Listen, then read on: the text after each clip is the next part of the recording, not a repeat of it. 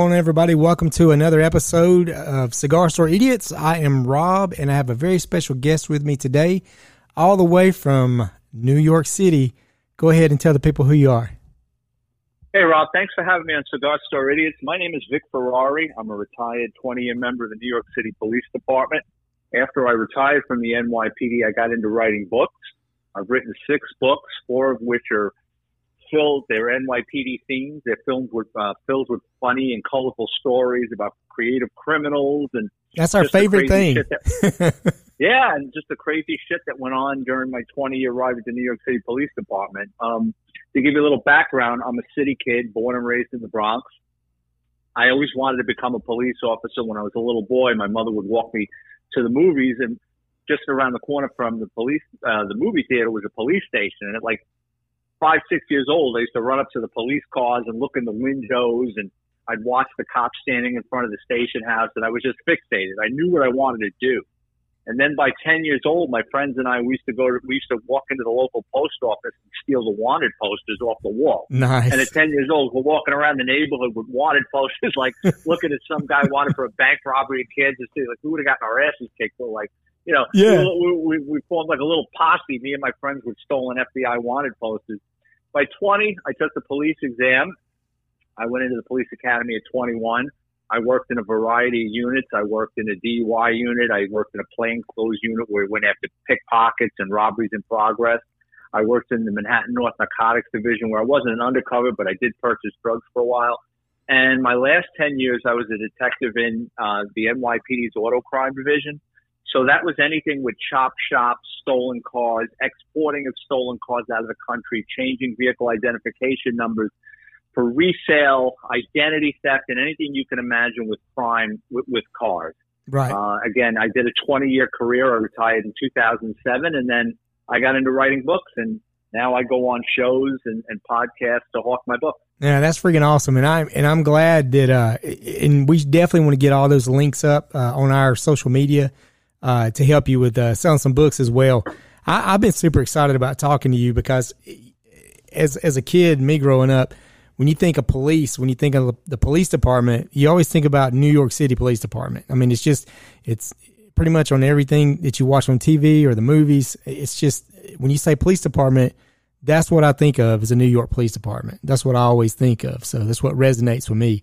And I can't tell you how long it's been since I've wanted to use Frank Sinatra to open the show. I mean, we got over 200 episodes and I finally got to do it. So I appreciate you coming on and telling us some awesome stories.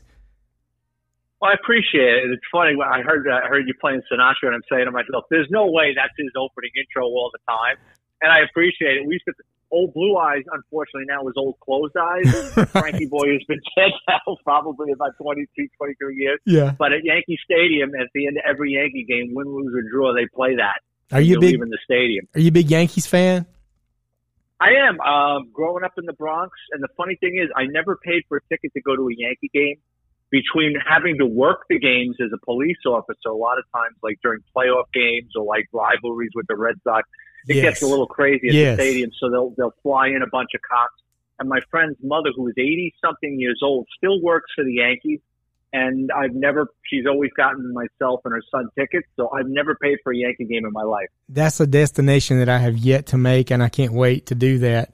And I want to thank your Yankees too, because they're helping out my Braves beating up on the miserable Mets. I don't know if you can't be a Yankees fan and a Mets fan. So we appreciate that. What's going on there? You know, I was a Braves fan. I like the Braves too. I mean, I was a big Braves fan in the 90s when they had Maddox and Glavine and Smoltz. Yeah.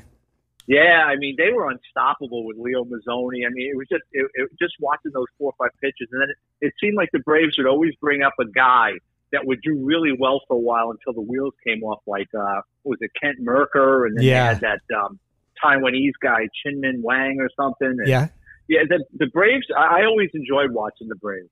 I'm a Yankees fan at heart too. I mean, it's always an American League team. It's always the Yankees. So I always would root for the Yankees. So, but a Braves fan, diehard Braves fan, no doubt. You talk about working security at Yankees games. I mean, that's a book in itself. I can imagine. I mean, you could write a whole book on some of the stuff you've had to deal with at a Yankees game. Well, all right. So I'll just give you a quick background. The New York City Police Department at any given time has between 35 and 40,000 members. Holy cow! So that's a Friday night at a Braves game, right? Right. And there's 9 million people in the 5 boroughs of New York City, and there's 77 police stations scattered across the city. Now, every NYPD precinct has anywhere between 100 and 500 people, depending on the precinct. Like a precinct out in Staten Island, which is like farmland, well, it used to be, probably has about 120 cops. But then if you go into Midtown Manhattan, you have 2 Midtown precincts, Midtown North and Midtown South.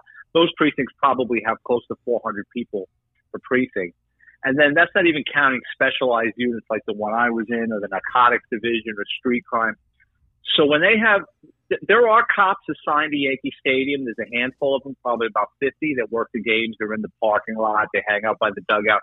But again, like on weekends or playoff games, or when the Red Sox come into town, what they'll do is they'll fly in anywhere between 500, 1,000, 2,000 cops for that game. No just way. to make sure. Because Yankee Stadium's in a shitty neighborhood. Sure. I mean, ours used to be.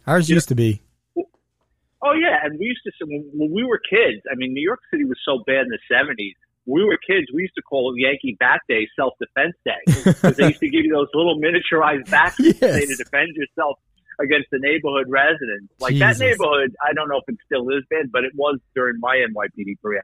But yeah, there's a lot of wild shit that goes on during a Yankee game, especially like towards the end of my career. There was talks about, tearing down Yankee Stadium and building a new one. So you catch people trying to steal seats. Sure.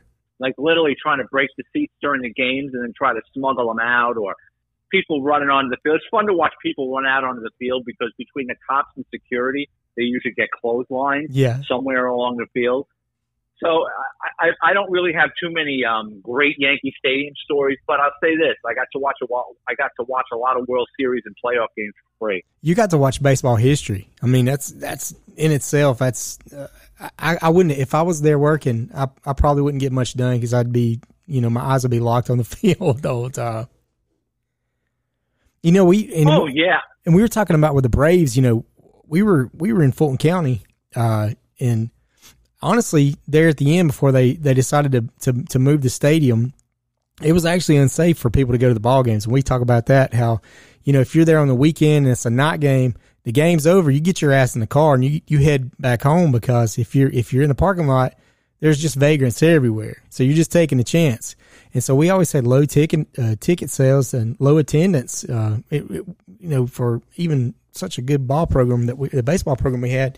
But once they moved it to Cobb County, they kind of built it as an experience around the Battery is unbelievable. If you ever get to come to Georgia, you got to hit me up and we'll go to a Braves game. But that whole experience is so much better. And I think now it's in a safer area. There's more to do. It's more family oriented all the way around. And I think they're number 2, number 3 in ticket sales for the past 3 years. So it's definitely a model that a lot of Major League Baseball programs are looking into. I mean, you're going to see a lot of teams move. I mean, you look at Chicago, the Bears, they're looking to move from Soldier Field, if you can imagine that. But it's not safe to go to games in some places, so they have to make some adjustments.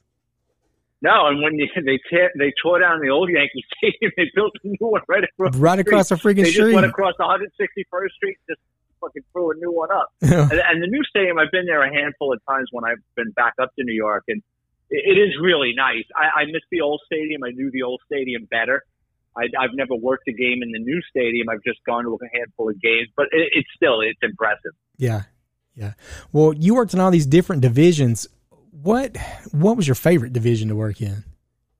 Oh, my last 10 as a detective in the auto crime division, because growing up in my neighborhood, the Bronx, my neighborhood, there were more car thieves in my neighborhood as a kid. And then I worked in a gas station as a teenager. So guys were always coming in with stolen cars, either trying to sell the car, sell stolen parts off the car, getting gasoline for their car. So I knew a lot, what to look for, what to spot. And New York City in the 90s, New York City averaged 150,000 stolen vehicles per year. No way. So it was like shooting. Oh yeah. So it was like shooting fish in a barrel. I mean, you could get into a car chase or get a stolen car arrest. I mean, it was easy. And I thrived in that environment. And I was always a car guy in uniform. I was always getting into car chases and locking up car thieves. And then once I got into the auto crime division, I hit the ground running. So I enjoyed the auto crime division my last 10 years. Is it really like it is? I mean, I've worked on movie sets and worked on things, and they make everything look, a lot of times it looks like it's a lot more than it really truly is. But I could see, like, what is a movie like Gone in 60 Seconds, one of those movies, something like that. How true to the Grand Theft Auto and the chop shops and things like that is true to real life, what you see in the movies? Well, all right, so there's different reasons why people steal cars. Okay, so you got the bottom feeders. Let's start with the bottom feeders.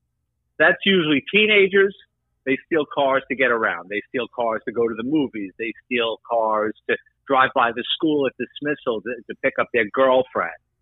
Then you've got drug addicts, and they steal cars either to sell parts off them, or they use the car to get around to cop drugs. They sleep in the car. They want to get high. They'll go to a park area or in a parking lot, and they'll shoot up and they'll fall asleep in the car.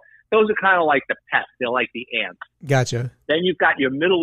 Then you've got like the middle of the road car thieves, and they don't really have a lot of contacts. What they do is they're either into racing, so their friend blows a motor, they'll steal a car and they'll take the motor out, or they'll do an insurance job for a friend, or someone needs parts for something. They're a pain in the ass too, but the real ones are the professional car thieves, and they're affiliated with the junkyards, clandestine chop shops in back of some guy's house, or they drive cars into the woods off the side of a highway, and they take the parts off, and then they'll bring them to a body shop.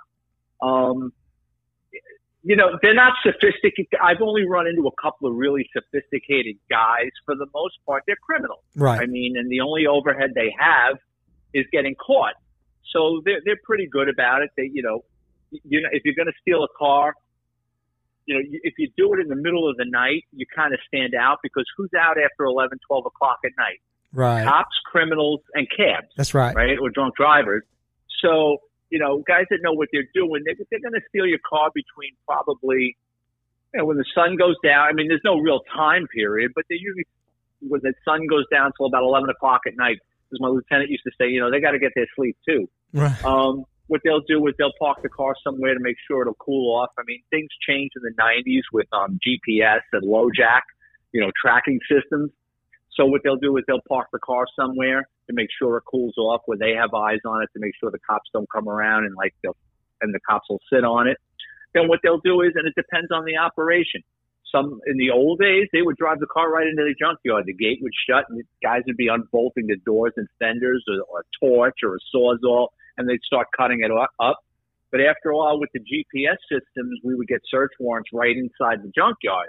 So the junkyards the junkyards still want the parts. They just don't want the heat that comes with the stolen car. I got you. So what that would open up is, like I said earlier, that guys would drive cars into the woods. They'd unbolt shit. Then they'd put it in a van, and then the van would deliver the parts to the junkyard or the body shop. And they want those parts in and out as quickly as possible, because if the detectives come around looking to do an inspection, and you've got a bunch of cars with, parts on it with VIN numbers that are stolen or scratched off, then they got a problem.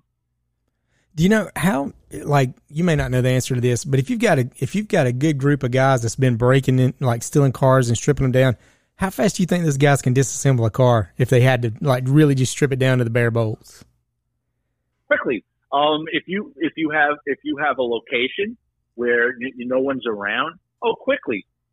We had a case where the guys would steal cars, and I mean, this was like a backyard goofball operation, but we had a junkyard in Hunts Point, and what they would do is, you had the junkyard, you had the thieves, and then the thieves would pay a guy. So they would steal a car and they would park it near a school, right? So you got all the teachers in school. There's all these parking spaces. Then they would hire a junkie. He would go over to the car, and what he would do is he looked like he was an old man, and he had a little bullshit tool set, and he would look like he was working on the car. He looked like a grandfather. He'd be over there, and what he was doing is he was just unbolting the fenders, unbolting the doors. Oh, so he's loosening everything up. He was loosening everything up. and he would spend the whole day doing it. He'd put the nuts and bolts in a bag, and then what would happen is, as soon as those teachers left, a van would pull up. 2-3 strong guys would get out and just pull. We had a tip. We were filming it, and 2-3 guys would jump out of that van and just pull all the sheet metal off that car, pull the seats out, throw everything. I mean, a minute or two, everything was off that car, and that van was rolling. Yeah, that's unbelievable. It's unbelievable. Those guys had so many different skills they could have been used for good, and they just wanted a life of crime. So it makes no sense to me. Well, you're right. Criminals aren't dumb. They're right. lazy. They don't want to pay taxes, and they want to work their own hours. Right. You know what I mean? They want to work when they want to work. You know what I mean? But you're right. Some of the scams and things you're like, Jesus. If you put this to good use, you could be running a Fortune 500 company. Right. So I know, and I got a question too. It's and I'm probably going to ask you questions, and you're going to think this guy's a moron, or an idiot. It's in our title, so we get away with it. So, but as far as organized crime, did you guys ever deal with any when you knew, hey, these guys are probably made? This is some serious organized crime shit, and you have to be super careful how you handle it. Well, you're always careful because listen, a little junkie with a penknife could stick you in the side of the throat. Mm-hmm. You know what I mean? No, the major junkyards in Queens and Brooklyn were owned by made guys in organized crime. Gotcha. My office was in the Bronx. My unit was 120 member unit that went across the 5 boroughs. But our Queens office did a case where the Mets play, Shea Stadium, that whole neighborhood back in the day was all junkyards and body shops and glass places and motor places. That basically, to operate in that place, it was run by the mob. Yeah. John Gotti's son-in-law basically oversaw that operation. So if you wanted to open up a body shop or a junkyard, you had to pay him. And I forget what it was. I'm just throwing numbers out there. I don't remember. This is over 20 years ago. But if you owned a business, you had to pay him, let's just say for argument's sake, anywhere between $500 and $1,500 a month just to operate there. Gotcha. And you had to use his sanitation guy. You had to use his person that was going to supposedly pick up the waste oil.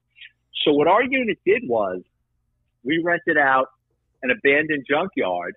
We put up a trailer in there. We had some car parts put in there, and we started a junkyard. Well, sure enough, Gotti's son-in-law walked into our trailer and started ordering us around like, what the fuck are you guys? You just don't come in here and open up a thing. And basically, we started paying him off, and, the case went on for about 2 years. He involved us in a lot of his scams. And, when we took the case down, he got 9 years. So, our Queens and Brooklyn office targeted the mob quite frequently, and I was lucky enough I got to go along on the roundups and do search warrants with these guys and be on the arrest teams that locked up a lot of these made guys. So we dealt with them quite a bit. So we'll talk about too a lot of times how Hollywood glorifies the mafia, and they just made it look just to be cool, to be involved with it, to be a part of it. They glamorized it. But actually, these guys there's some rough cats, man. There were some rough individuals. So is there ever any time where anybody kind of made you feel a little uneasy about what you were doing from that end? Oh, yeah. Well, okay. So in my book, Grand Theft Auto, the NYPD's Auto Crime Division, that's got a lot of mob stuff in it. So that case I was telling you about with Gotti's son-in-law, we were going to take that case down in January. And the FBI caught wind that we were into him. So they came to us November and said, hey, we heard you're into him. We have a case on him too. Let's, do a joint venture. And the powers that be, our supervisors said, we don't need you. We're taking the case down in a month or two. It's a done deal. We don't need you. So what the FBI did was they released they leaked the story to the newspapers that they had a case on him. So now what does that do? It shuts all his operations down. Well, he didn't shut down his operations, but now he's like, oh shit, someone's talking. Who's talking? So we knew this because of wiretaps and informants. What he does is, whoever he suspects could flip or might get cold feet and cooperate, he starts summoning them to his place of business, which was a scrap metal processor in the Bronx. Ugh. And he's smacking them around. Listen, you get a grand jury subpoena, you tell me, you better keep your fucking mouth shut. So two guys that he was weary of, he tells them to come to his place of business. While they're in his trailer getting smacked around, he had his guys take their cars and crush them into cubes. Oh my God. So after these guys caught a beating inside his office, they came outside. Their cars were crushed. They had to walk home in the little boxes. Yeah, they crushed the cars into fucking Yeah. Take your fucking car, which it wasn't a car anymore. It was a 3,000 piece hunk of metal to get his point across. So there was another guy we dealt with. He was a stone cold killer with the Gambinos. What the fuck was his name? He was basically a serial killer. I think Carniglia. We did surveillance on him a couple of times, and he insisted on. We used to call him Charlie, and he insisted on being called Char. Like, hey, Char. He would spot us and come over and go, hey guys, like, hey Charlie, go Char. So we didn't actually. We got him on a couple of petty ante things, but the feds got him for a shitload of murders. He went to jail for the rest of his life. So, oh no, but listen, guys in that life, they're not going to tell you their resume, like, hey, I'm Tony Pepperoni and I've killed 4 people. But you hear things, you suspect things, you kind of know where they are in the food chain.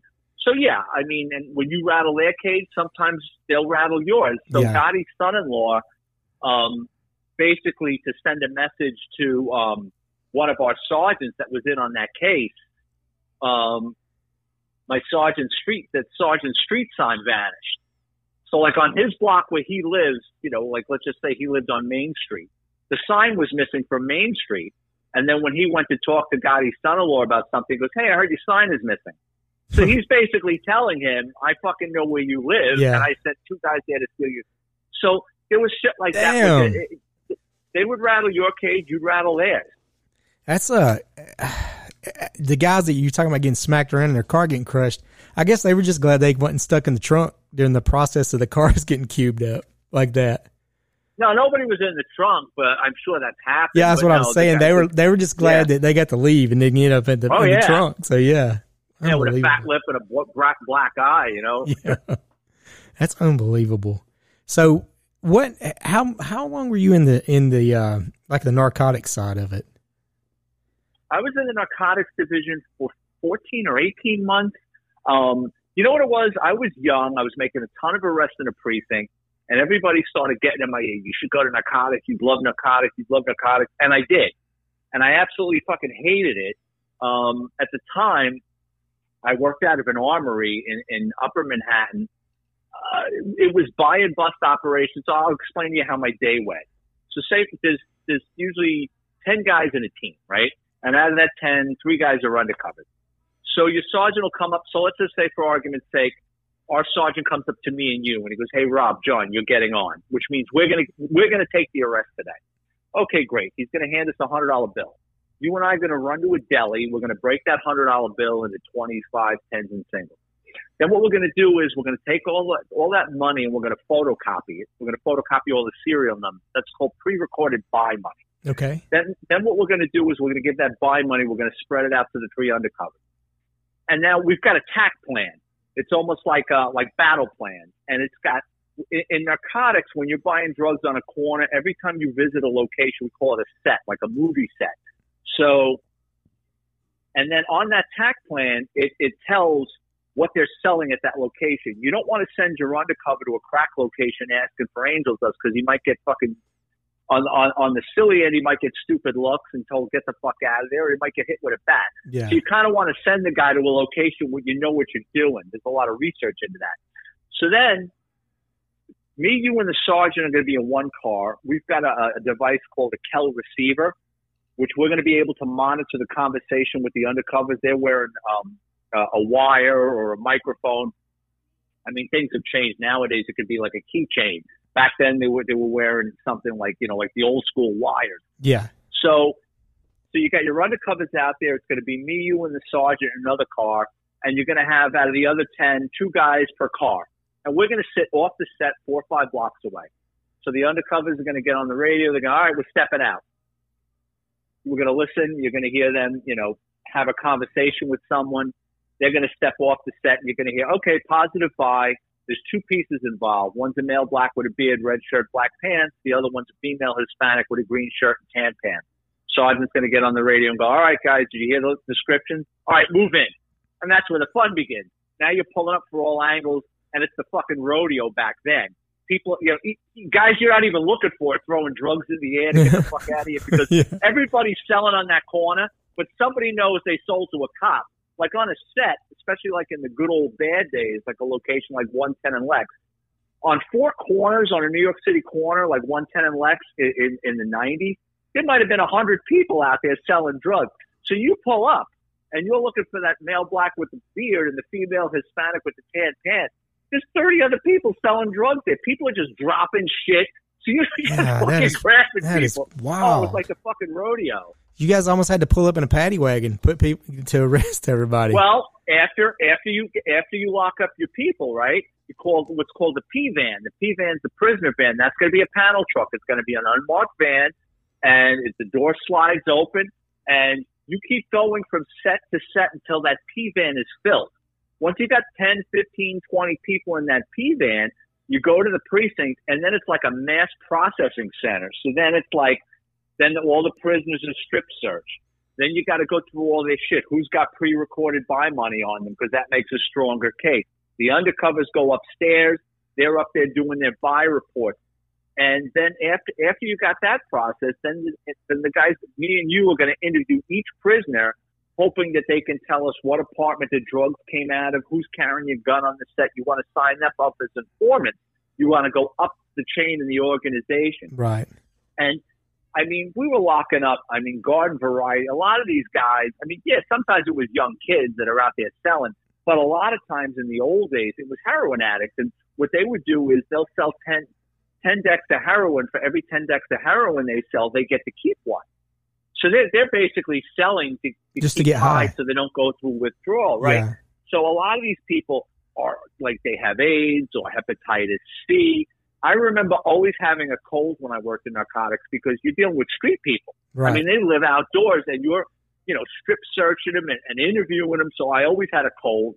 I was always afraid of getting hepatitis C or AIDS. Yeah. A lot of them had that, and a lot of them carry needles. And you'd always say, listen, tell me now if you got a fucking needle. All right. Yeah. If I get poked, you get my hand into your right.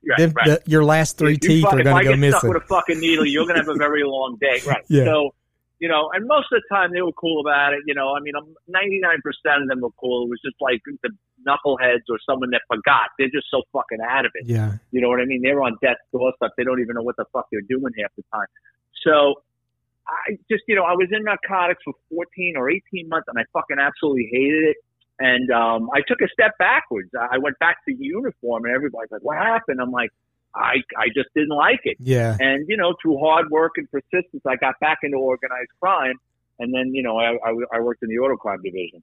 I know nowadays, too, it's such a huge, it's a huge risk now for law enforcement, even, EMTs or firefighters as well. And they have to go deal with people who's overdosing because fentanyl's so bad right now. So that's one thing that I know you're probably, pretty fortunate. You're grateful that you don't have to deal with any of that on any aspect because, man, that's such bad news. It's, I have a lot of friends of mine who are in law enforcement, and that's just one of the things that they're all very, aware of. But hell, it can happen at any time. You could get a hold of some and not know, so it's. We didn't have fentanyl. Yeah. The thing that we were afraid of was angel dust because angel dust, first of all, people that are dusted or have smoked it, they're like, if you ever watch a video and someone's running around naked in the street fighting with people, they're dusted. Yeah. Angel dust, I don't know if it raises your body temperature or you're under the appearance that your blood is boiling. They'll tear off their clothes and they're fucking, it's like a circuit breaker has blown and they, it's like fighting somebody that's just, they're really dangerous. Also with dust, it's got a really bad smell. It smells bad when it's burning and it smells bad when it's in the packet. And you can get a contact high from dust. So I used to tell my undercover, holy cow.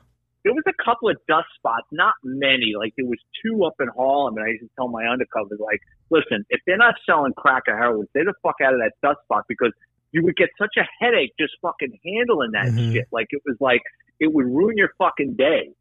You know what I mean? And like, we used to do controlled deliveries. So what would happen is sometimes customs would hit on a package, like a dog would hit on a package, and maybe it wasn't enough for them to handle, or they were busy. So they would call us in, right? So we would take, a package of heroin or a package of cocaine. We'd wrap it back up, and then we would either borrow a UPS truck, a mail truck, whatever courier was supposed to deliver that thing. And I would dress up, or one of my office mates would dress up, and, you knock on the door. You go up to the apartment, you knock on the door, someone would open the door, you'd have them sign for it. And then as you're coming down the stairs, you're wearing a microphone. You go, all right, positive buy, there's 2 male blacks, or 2 male Hispanics in the apartment. I didn't see a weapon.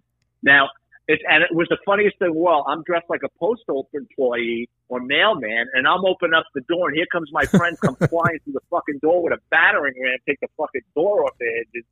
And one time I remember, like it was yesterday, we intercepted, it was, I don't know, maybe it was a half a key of heroin, but it was like wrapped up, fucked up. It wasn't like you see like a brick. And my lieutenant had opened it up, and he put it on the table, and there was like a little bit of a poof, and we all fucking ran away from the fucking desk.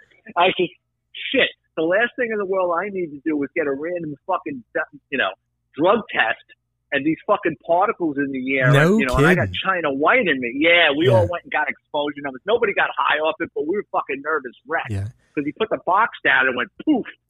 Get the fuck that would have been crazy. Like we all ran out of the fucking room. It was like fucking anthrax in that thing.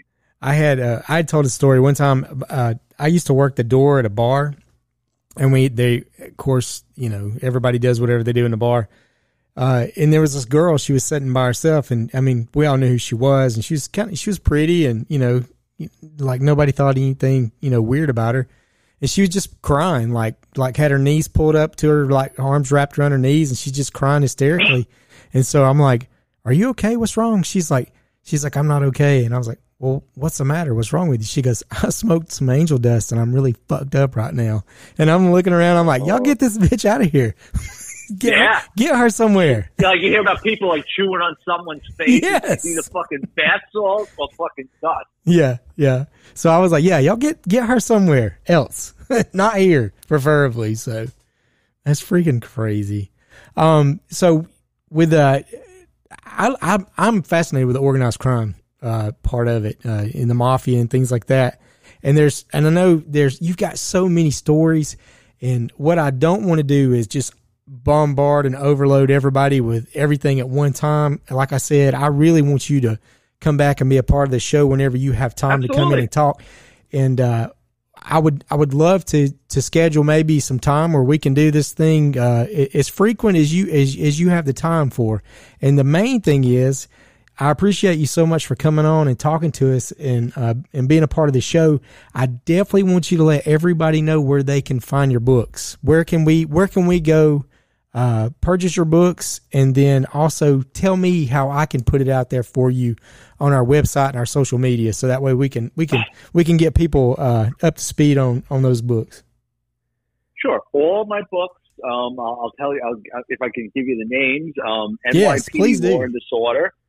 Yeah, NYPD Law and Disorder, Grand Theft Auto, the NYPD's Auto Crime Division, the NYPD's Flying Circus, Cops, Crime, and Chaos, NYPD Through the Looking Glass, Stories from Inside America's Largest Police Department, and I just wrote a book which is not NYPD themed, but it's about growing up in the Bronx and going to Catholic high school. It's called Confessions of a Catholic High School Graduate. Awesome. And it basically details me being a little son of a bitch running around the Bronx, and I straightened out my act before I became a cop.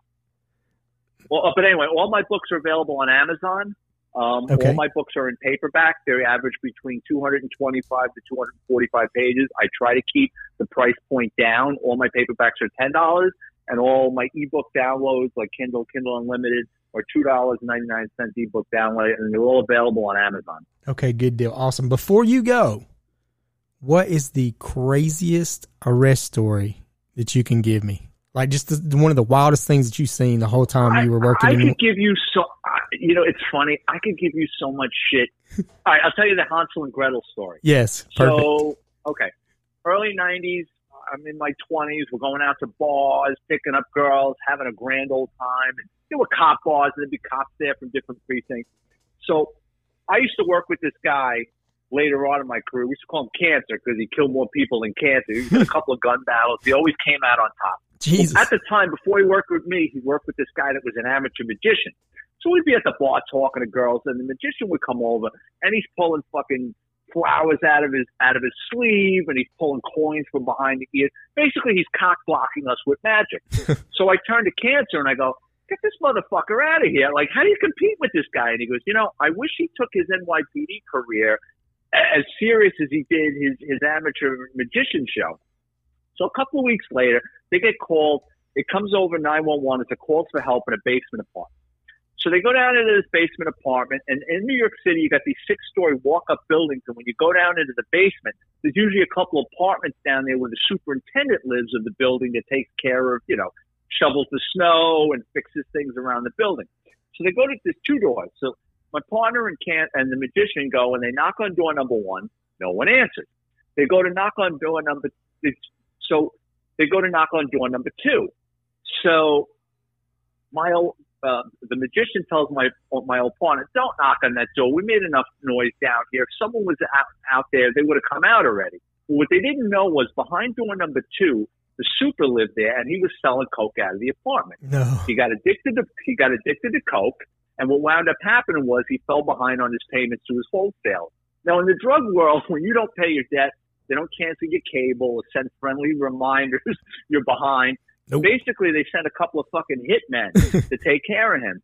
So what they did was, it's an old gypsy trick. To get this guy out of the apartment, they took a good-looking girl. She knocked on the door. The guy looked through the peephole. He sees this beautiful girl. He thinks he's going to get a blowjob or he's going to sell some coke. He opens the door. These 2 guys bum rush him. They start pistol whipping the super of the building. Where's the coke? Where's the drugs? He doesn't have the answers. They shoot him in the head. Oh, my God. They roll him up in a carpet. They drag him out of the apartment, and they throw him in the furnace. They go back into the apartment, and they're ransacking it for the drugs and money. So while the super is going up in the furnace like a Puerto Rican fire log, my old partner and the magician are outside just about to knock on that door. Oh, my God. So the magician convinces my partner, "Nah, don't knock on the door. I want to fucking make balloon animals in the police car." So they leave. Right? They leave. So a week or 2 later, the super's family hasn't seen this guy. They go to the police. So the detectives get involved, and they see there's a 911 call to the apartment. They bring in my old partner and the magician, and they go, "When you guys were called to that apartment about a week ago, this guy hasn't been seen. Do you remember anything out of order or anything?" And my old partner goes, "No, we didn't knock on that door. We knocked on the first door. But I'll tell you what, when we were leaving, there was a car parked on the fire hydrant, and they gave it a ticket." Well, that was the getaway car. No way. And the getaway car belonged to the girl. Oh, so let me back up a little bit. While they were outside that door, just about to knock on the door, the 3 of them, the girl and the 2 hitmen, came up with a plan. The 2 hitmen told the girl, "If these 2 cops knock on the door, this is what you're going to do. You're going to let them in and start yelling and screaming in Yugoslavian and start pointing to the kitchen. When you walk past the threshold of this door, throw yourself on the floor. We'll come out of the bedroom. We'll shoot these 2 cops in the head. We'll take them out. We'll throw them in the furnace, and we'll get the fuck out of here." So they were willing to burn up 3 people. Good Lord. So anyway, they trace the car through the parking ticket to the female. They bring her in for questioning. She starts fucking coming unglued, trying to distance herself from the homicide, but she's in it too. Oh, yeah. In for a penny, in for a pound.